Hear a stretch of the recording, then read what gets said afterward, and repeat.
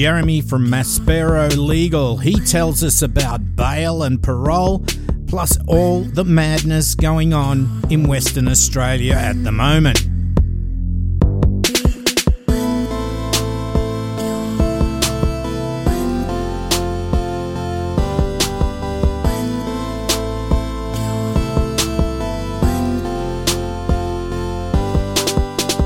Hi, I'm your host Cambo. Grab a beer and pull up a deck chair.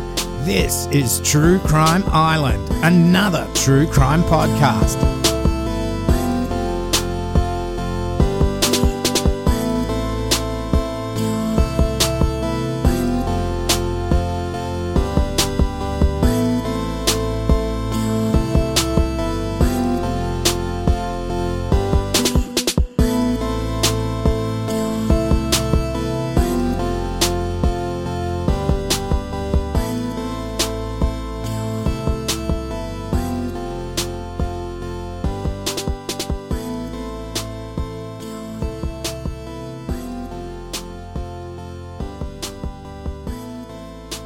Hi Islanders, as promised I have an interview with Jeremy from Maspero Legal tonight, and he will tell us a bit about bail and parole and how they're important to the justice system.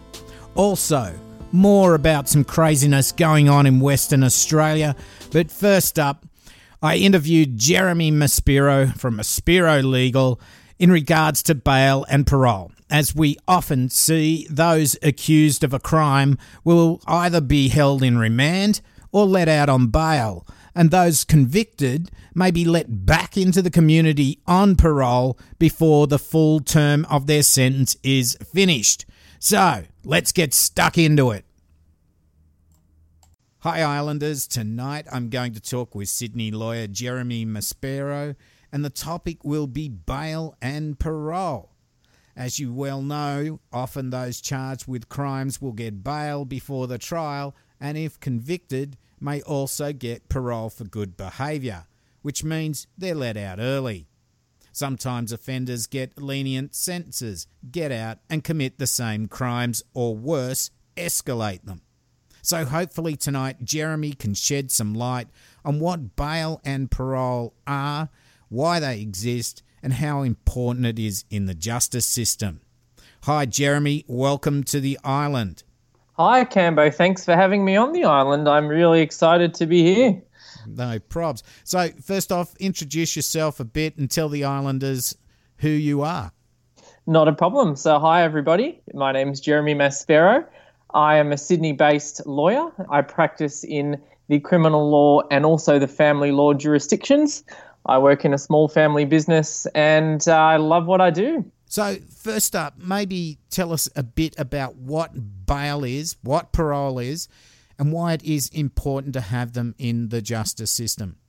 Sure, not a problem. And these are really interesting, juicy, difficult to understand topics. And lots of lawyers struggle to understand them. So I'm glad you've brought them up. I guess on one hand, I may as well start with bail. So when you're charged with an offence, a criminal offence, there are certain types of offences that are deemed to be so serious in society that they justify locking somebody up, or the official term is depriving them of their liberty. So that's what bail is, and then there's a whole process of getting out. So once you're locked up, you have a right to then be heard and see if it really is that serious, or if you actually can be released into the community before you're trialled for an offence. On the other hand, parole is for an offender that's already been convicted of a crime and they're already in prison, and that's a process of them being released to serve the balance of their sentence in the community.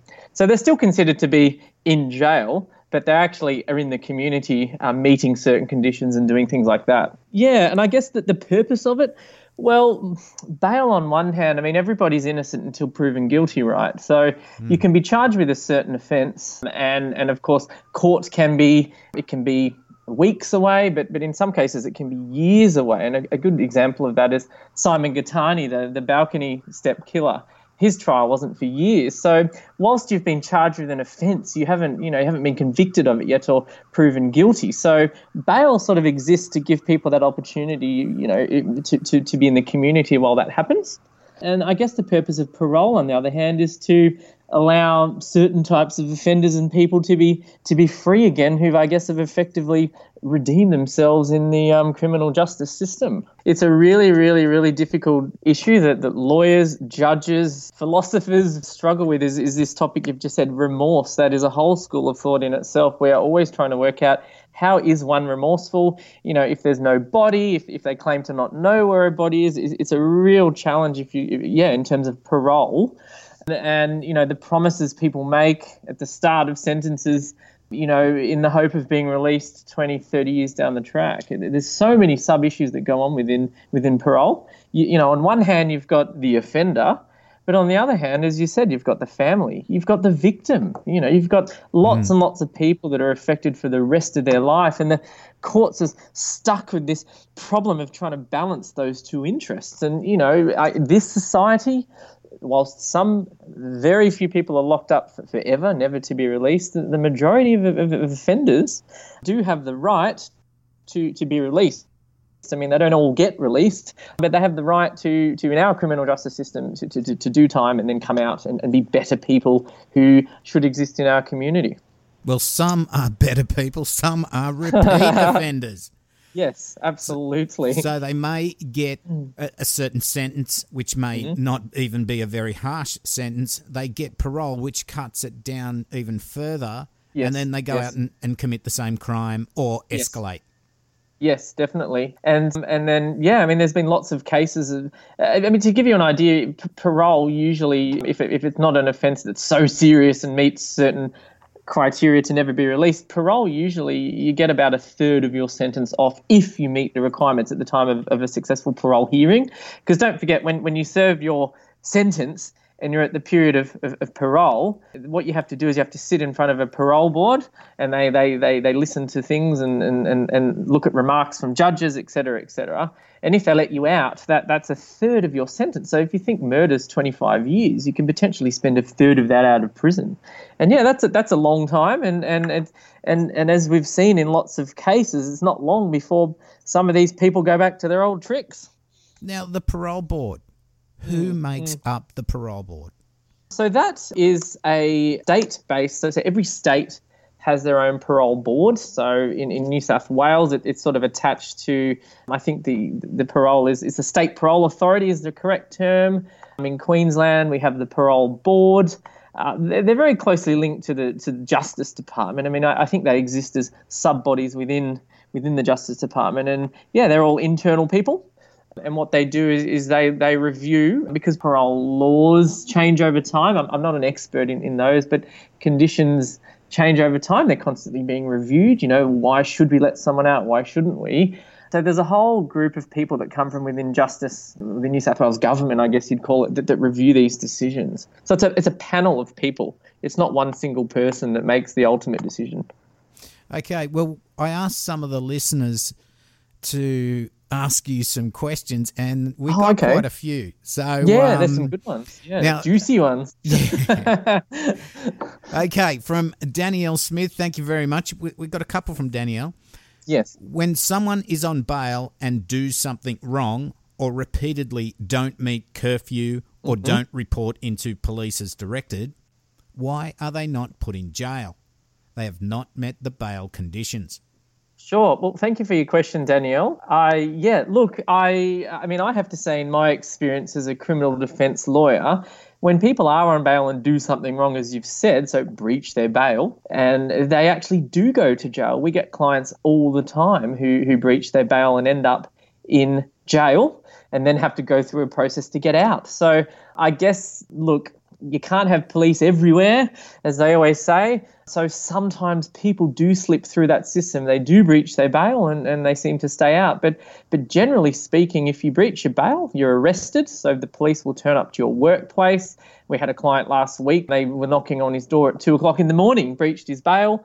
They take you straight into the slammer. You're kept there overnight until you're able to be, or longer, until you're able to go in front of a magistrate. And it's not an easy walk in the park. I mean, people think it is, but generally speaking, from my experience, is they actually get locked up, and getting locked up is jail. So she's got another question here. How does the parole system work? What are the rules to be eligible? What happens in a parole hearing? When is parole revoked? And she says seems to be not very often, based on what we hear in the media, which is important as well. Wow, that's a lot of questions. Let's start with, how does the parole system work? So I think I mentioned earlier, the parole system is it's at the heart of our criminal justice system and our laws. There's legislation which says for these offences you can be let out on parole if you meet certain criteria. So just to give you a quick example, let's have a look at some non-parole periods. So murder, for example, and not every murder case is the same, but yeah, there's a thing called a standard non-parole period, which is set in legislation, so the law, and it says that after people serve a certain amount of years, they're automatically eligible for parole, meaning they're eligible to apply for parole. So, for example, murder where the victim was a police officer is the highest one. You're looking at 25 years as a standard non-parole period. So as soon as that offender gets to the 25 years, they're able to apply for parole. If you move down to attempted murder, you're looking at 10 years as a standard non-period, and so on and so forth. So that's, I guess, where it starts. Now, your next question was, what are the rules to be eligible? So there's a whole lot of rules. And don't forget, with some offences such as Ivan Milat, Robert Z recently, who murdered 5 or 6 people, they're deemed not eligible for parole, so effectively never to be released. So some people actually not allowed to get parole at all, but everybody else, so to speak, then come under these rules. So what the parole board does is they look at things such as, has this person redeemed themselves? So when they're in prison, will they have good behaviour? Are they going around bashing up people? Or did they participate in certain things? Have they done courses? There's a whole group of people in prisons that help the parole board make these decisions. So psychiatrists, counsellors, psychologists, medical people that sit down and review a person's behaviour over a period. And what they do is they sit in front of this group of people and basically apply.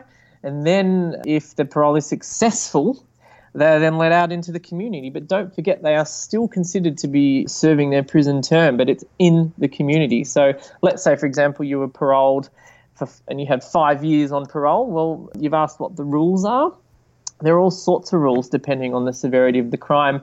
There's a lot of child sex offenders that wear ankle bracelets, for example. Some clients I've had have had to report twice a day. Can you imagine that? So people think it's a walk in the park being on parole, but it's actually not. You've got to go to the local police station 2 times every day.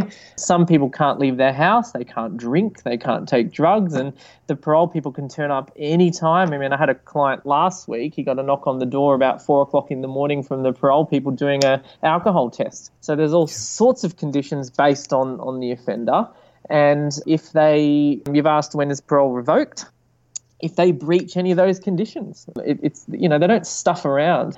If you are found to have breached your parole, certainly in New South Wales, where I practice, it's a very serious offence. You go straight to jail.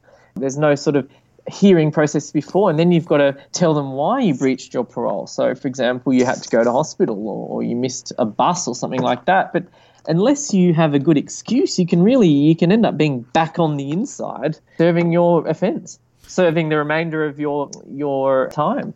And look, sometimes what happens, and look, sometimes they don't get it right. The parole authorities and the people in charge of supervising that, they sometimes drop the ball and stuff it up. And a good example of that was Adrian Bailey, who murdered Jill Mega. So unfortunately, the ball can drop sometimes, and people perhaps, whilst they shouldn't have been bailed, are out free to, as in this case, continue to offend. Another part of the bail process is looking at the evidence. So if you have really strong evidence, then that's a good reason to keep the person locked up. But, we've had lots of cases with our clients where it's very dodgy, the evidence, very dicey. And so a magistrate looks at that and says, back to what I was saying earlier, should this person be locked up? Because, that's the ultimate deprivation of someone's liberty. That's the worst possible thing that can happen to someone in this free society of ours. So if you have weak evidence, and don't forget, it can take months or years before you can appear before a court in certain types of cases, should that person be refused bail? We got a couple of questions from Susan McNutt, but I think you've already covered it. One was how does one get on parole? What's the process? And basically, what is parole? Thank you, Susan, but I think we've covered that bit with Danielle's questions. We've got one from Clara Booth. Now, how is the bail amount set? What factors are considered? Sure. Good question, Clara. This depends on a lot of things, but perhaps most importantly is the seriousness of the crime. So let's say, for example, someone's brought in 3 tons of cocaine and the police don't want them to get out on bail. They'll probably set the bail amount at $3 million. It's quite common to see with crimes of drug-related crimes where there's a lot of money, for there to be a huge bail amount set. That's one of the factors. But it also depends on a couple of other things. It depends on the person's financial circumstances. And then there are, of course, the bail amount is one part of bail. The other things they look at is how serious is the crime and should this person be released. So, for example, if somebody's been accused of murdering 20 people, then that's so serious, right, that crime, even though they haven't been convicted, it's so serious that they couldn't possibly let that person out if there's strong evidence. And again, the person's financial situation. Another important part of releasing somebody on bail is have they got a home to go to? Are they going to be able to live somewhere? And finally, looking at if the police think they'll be able to report. So does this person have a history of not reporting? If it's a crime of dishonesty, then that says something about them. So there's a lot of factors at stake with bail, the amount rather being one of the factors. Okay, we've got one from Taya Mori. Mm-hmm. How long will a parolee remain under supervision after his or her release? Mm-hmm. What happens if a parolee violates the conditions of parole or mandatory release? What kind of job can a parolee get? Mm-hmm. So, and I think you've just answered it. What does a parolee do if he or she has no home to go to? Ty, thank you so much for your question. It's a good one. So a parolee, if they don't have a home to go to, they could be denied the ability to be on parole. That's exactly what happens with bail as well. If the person doesn't have somebody that can look after them or somewhere they can go, that's serious, because how are the police going to be able to find them, right? That's one important factor. And how long does a parolee remain under supervision after their release? So if you look at somebody, let's look at murder. That's always a good one to start with. If somebody's, say, got a 25-year sentence, or let's say a 30-year sentence with a non-parole period of 25, and they get out on the 25th year, well, then they'll be on parole for 5 years.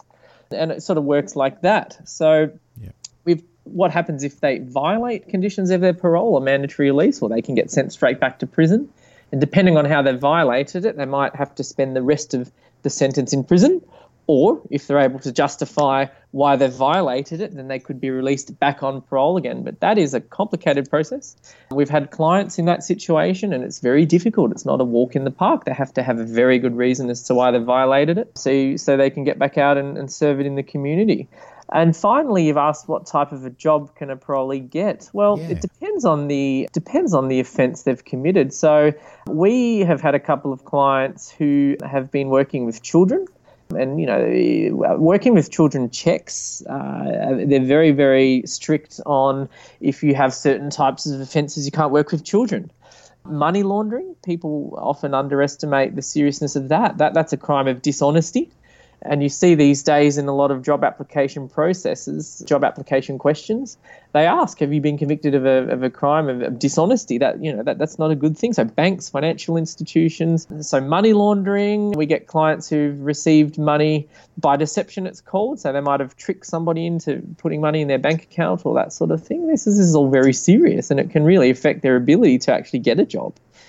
How much is an employer allowed to find out about the job seeker? Well, the thing is, you as an employee don't have to tell them anything. But the problem is for certain types of jobs. So again, jobs involving money. So working in a bank. Yeah, if if you fail. We've got the Banking Royal Commission going on at the moment. Yes, it's a good example, isn't it? Look at all the dodgy stuff that's going on there. There's people quitting left, right and centre. But so the thing is, if you don't declare your criminal convictions for certain jobs and they find out, that can cause big problems. You can be fired from that job. You probably will be fired from that job. But not all criminal convictions affect your employment. Some organisations have a blanket sort of policy of no criminal convictions. I think that's really unfair, because we do live in a society where people are given opportunities to redeem themselves, so to speak, for certain types of crimes. But yeah, it's always a tough one when you have a situation where a client's been convicted of an offence and it's going to jeopardise their career and their future. What do they do? Okay, so now we've got a question from Tara Saraban. Hi, Tara, down in Melbourne from Bloody Murder Podcast with Barney Black. So Tara asks, how was Adrian Bailey out when he killed Jill Mayer? Seems with his record, they should have kept him in longer on the last charge.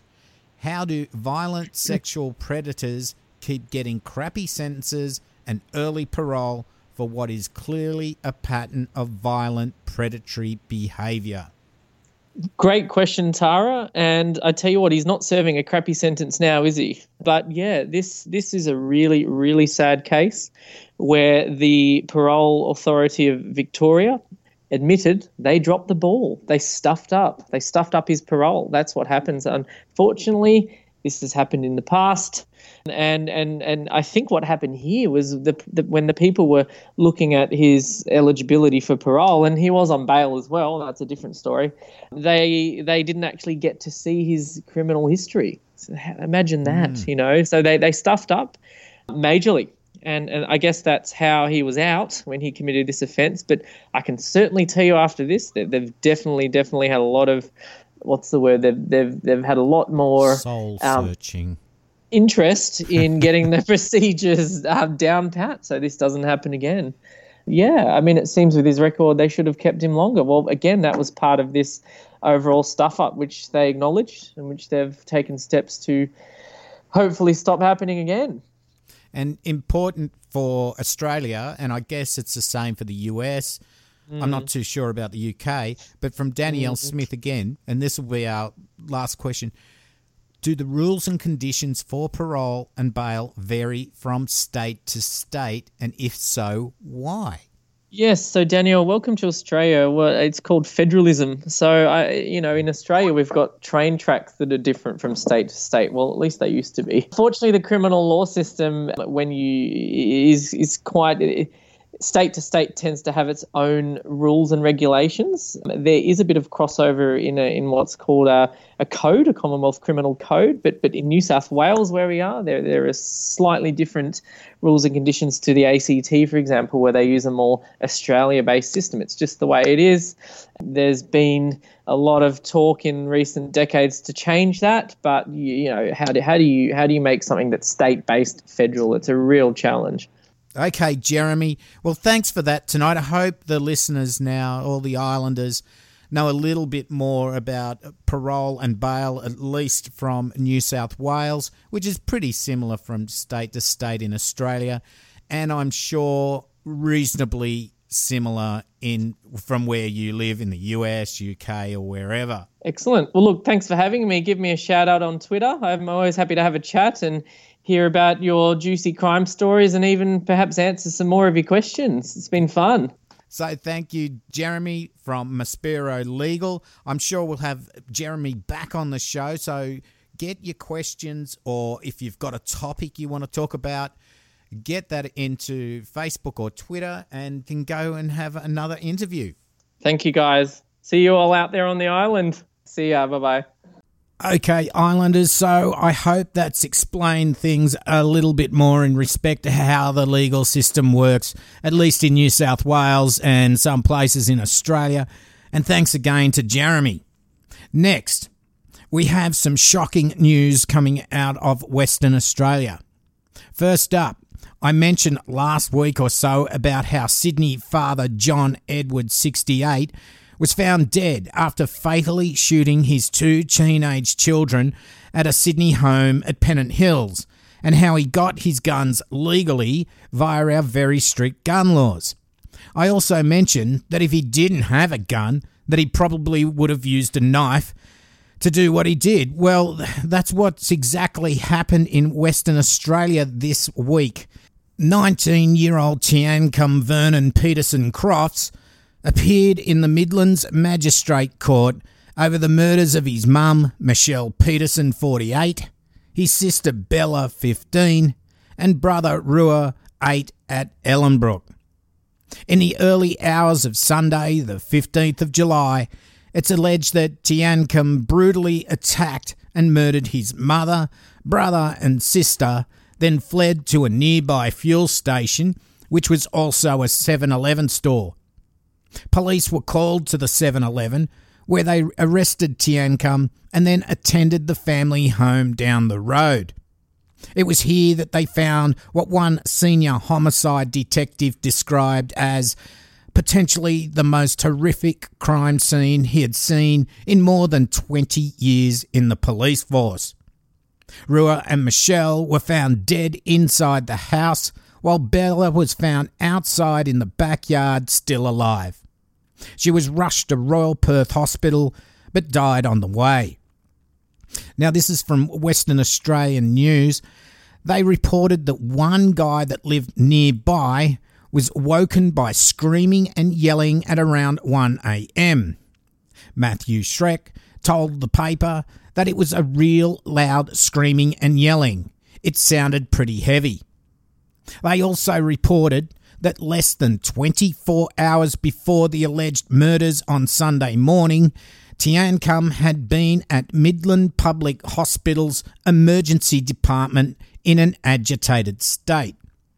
Tiancum was calm before he left hospital on Saturday night, only hours before the alleged murders.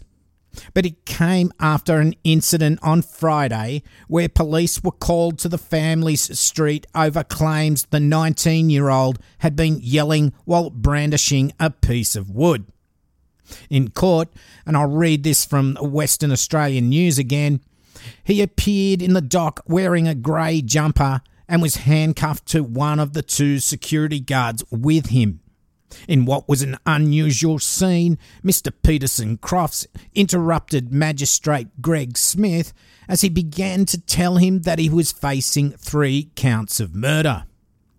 He said a man whose name was inaudible was a criminal, and he did it. He wanted to take me out bush. He did it, Tiancum said. I went home. I came back to my family. At this point, Mr. Smith told Tiancum that he was not required to say anything, but he continued. I need to because Mama is with me, Tiancum said. I was painting a picture of Jesus. He punched me so hard it's not funny. I left because I had to, because I was so scared he was going to kill me. Mama told me to save myself. Then Tiancum turned to one of the security guards and told him that he looked like a serial killer. You look like a serial killer and you're a security guard, he said. Mr. Smith said there were concerns for Tiancum's mental health and remanded him to the Franklin Centre, a maximum security facility at Greylands Hospital, for 1 week on a hospital order. The charges were not formally read to Tiancum. He will appear in the Stirling Garden Magistrates Court on Monday. Now, this is from ABC. His father, Awatia Crofts, made a statement this week as well, saying he'd been admitted to mental health facilities on numerous occasions. Mr. Crofts said his son was hospitalised in Christchurch, New Zealand in January 2015 because of his declining mental health. It was very difficult for him and the mental health staff, Mr. Crofts said. He just spiralled and continued to spiral down. It was a perpetual, continual episode after episode. His mother did everything she could. Mr. Croft said his son had been in and out of mental health facilities this year and his condition had worsened recently. His mother did everything she could, and just in the last days, her last 6 months, she was still doing everything she could, but his condition had blown right out. From what I've heard from other family members, he was rejected for whatever reasons from mental health services, and Michelle, his mum, often had the police around.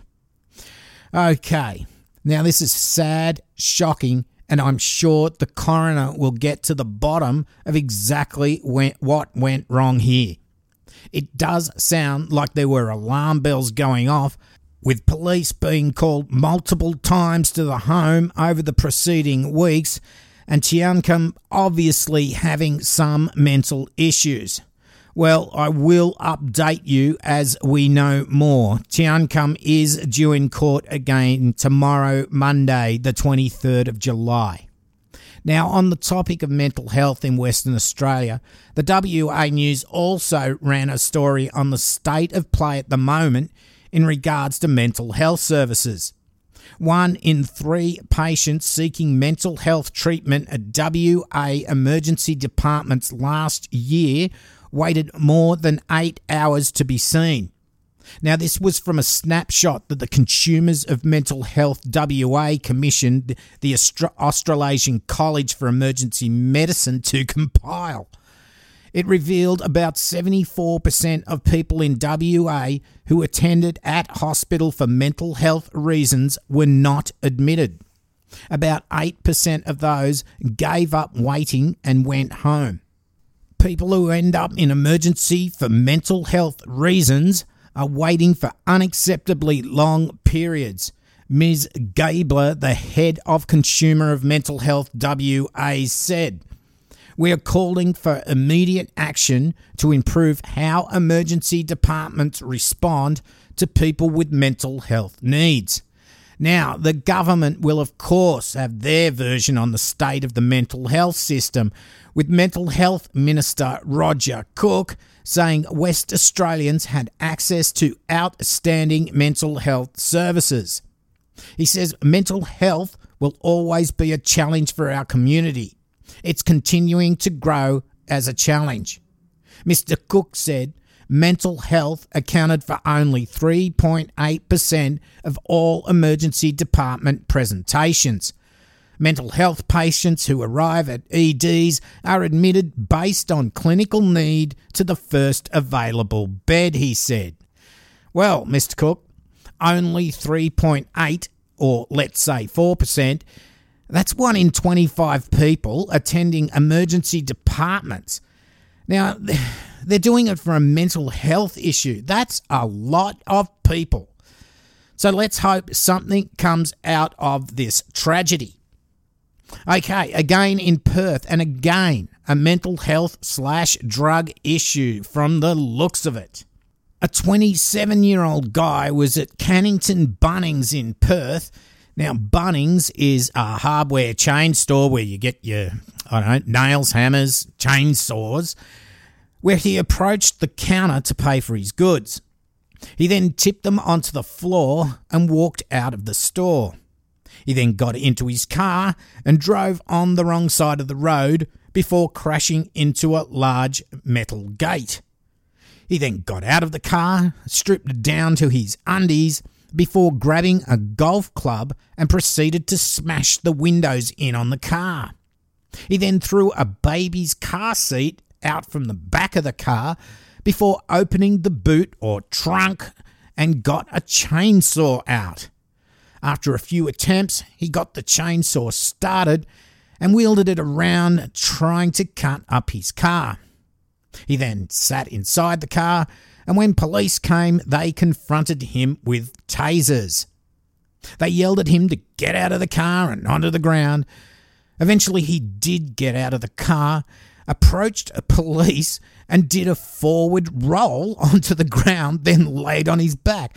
Now, it does look a bit funny on the video, but this is serious.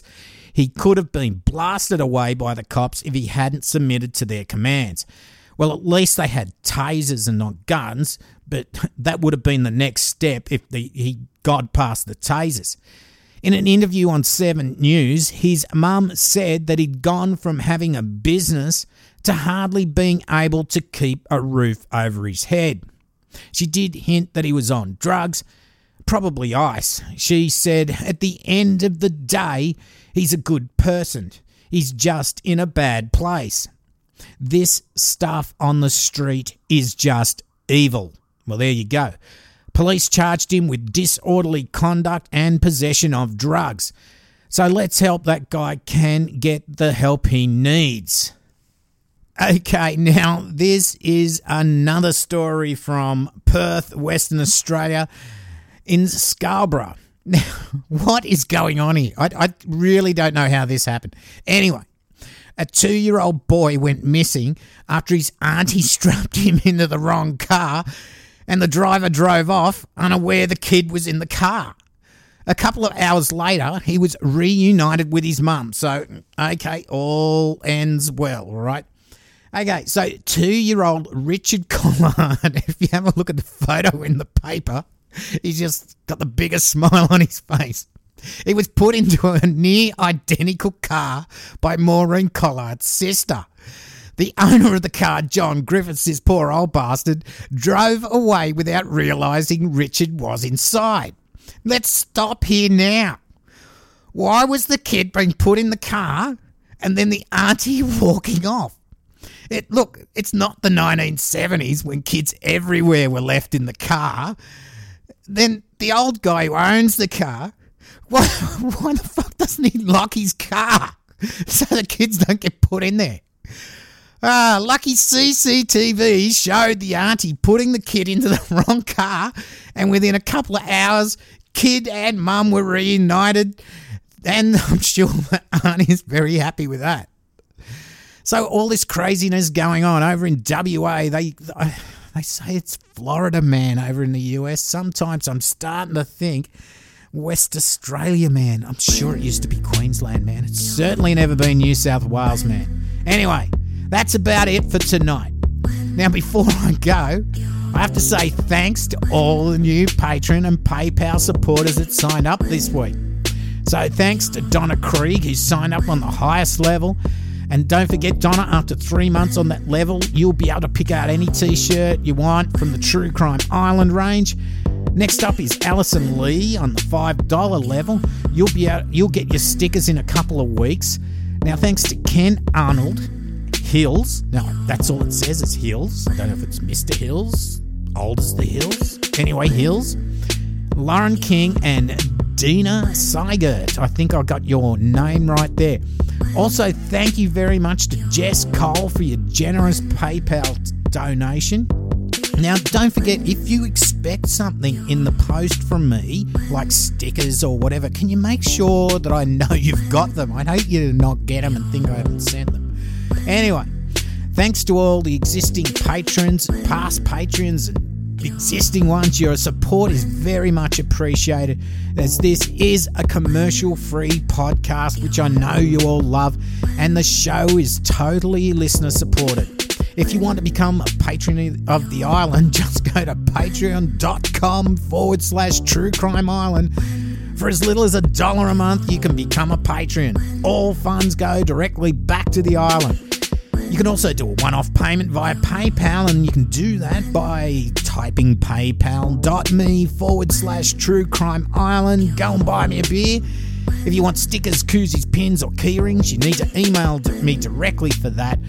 Cambo@True Crime Island. It's all priced up according to where you live. Also, all other merch such as t-shirts, hoodies, tote bags, mugs of rage, and even beach towels, go via the shop at truecrimeisland.threadless.com. Now, if that's all confusing, just go to the website, truecrimeisland.com. There's links to everything there, social media, shops, all that sort of stuff. Again, you do not have to spend money to support the show. You can rate, review, and share the love. The more people who know about the show, the better. If people don't know what a podcast is, then show them the way. Join the Facebook group, just search for True Crime Island and join in the chat. Don't forget to check out the Twitter and Instagram. The island handle is @TrueCrimeIsland. You can join in the chat, and there are so many other podcasts on there. You'll find someone to talk to and something to listen to. Hi to all the followers out there. Now, promo tonight is for Jack at Darknet Diaries. I've just started listening to that. It's quite fascinating. It's well worth hooking up to, so his promos at the end. And that's about it for tonight, and lots of love to Maggie James. So this has been Cambo, and you've been listening to True Crime Island. And as I always say, boom fuckalunga, don't forget to delete your browser history. Good night.